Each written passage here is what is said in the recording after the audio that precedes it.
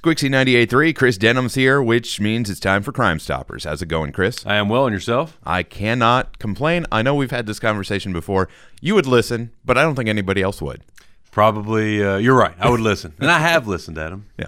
Thank you for listening to my complaints. Always. I'm a complaint listening specialist. If anybody else has complaints, contact Chris Denham. That's right.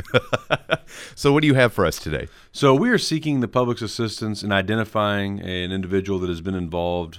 We believe it's one person, but he is going into local department stores, and he creates somewhat of a disturbance and then steals the victim's purse, immediately attempts to make a transaction using their credit card.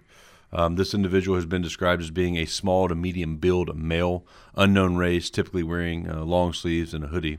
But anyone who has any information on this crime is asked to call the Elizabethtown Police Department at 270-765-4125 or Hardin County Crime Stoppers at 1-800-597-8123, or they can visit p3tips.com.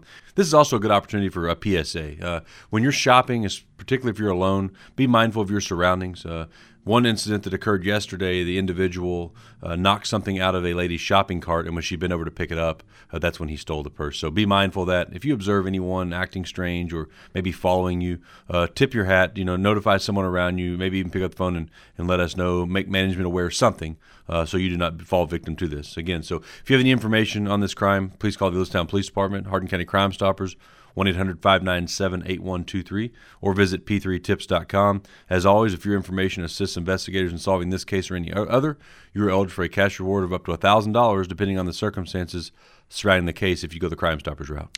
Do we think that this is related to the one that happened at the gas station a couple of weeks ago? I don't know, but it's two very similar circumstances that are alarming, and we need to be mindful of that. Absolutely. So in this case, if you see something, say something. Let's keep Hardin County safe. That's right. Thank you, Adam. Thank you.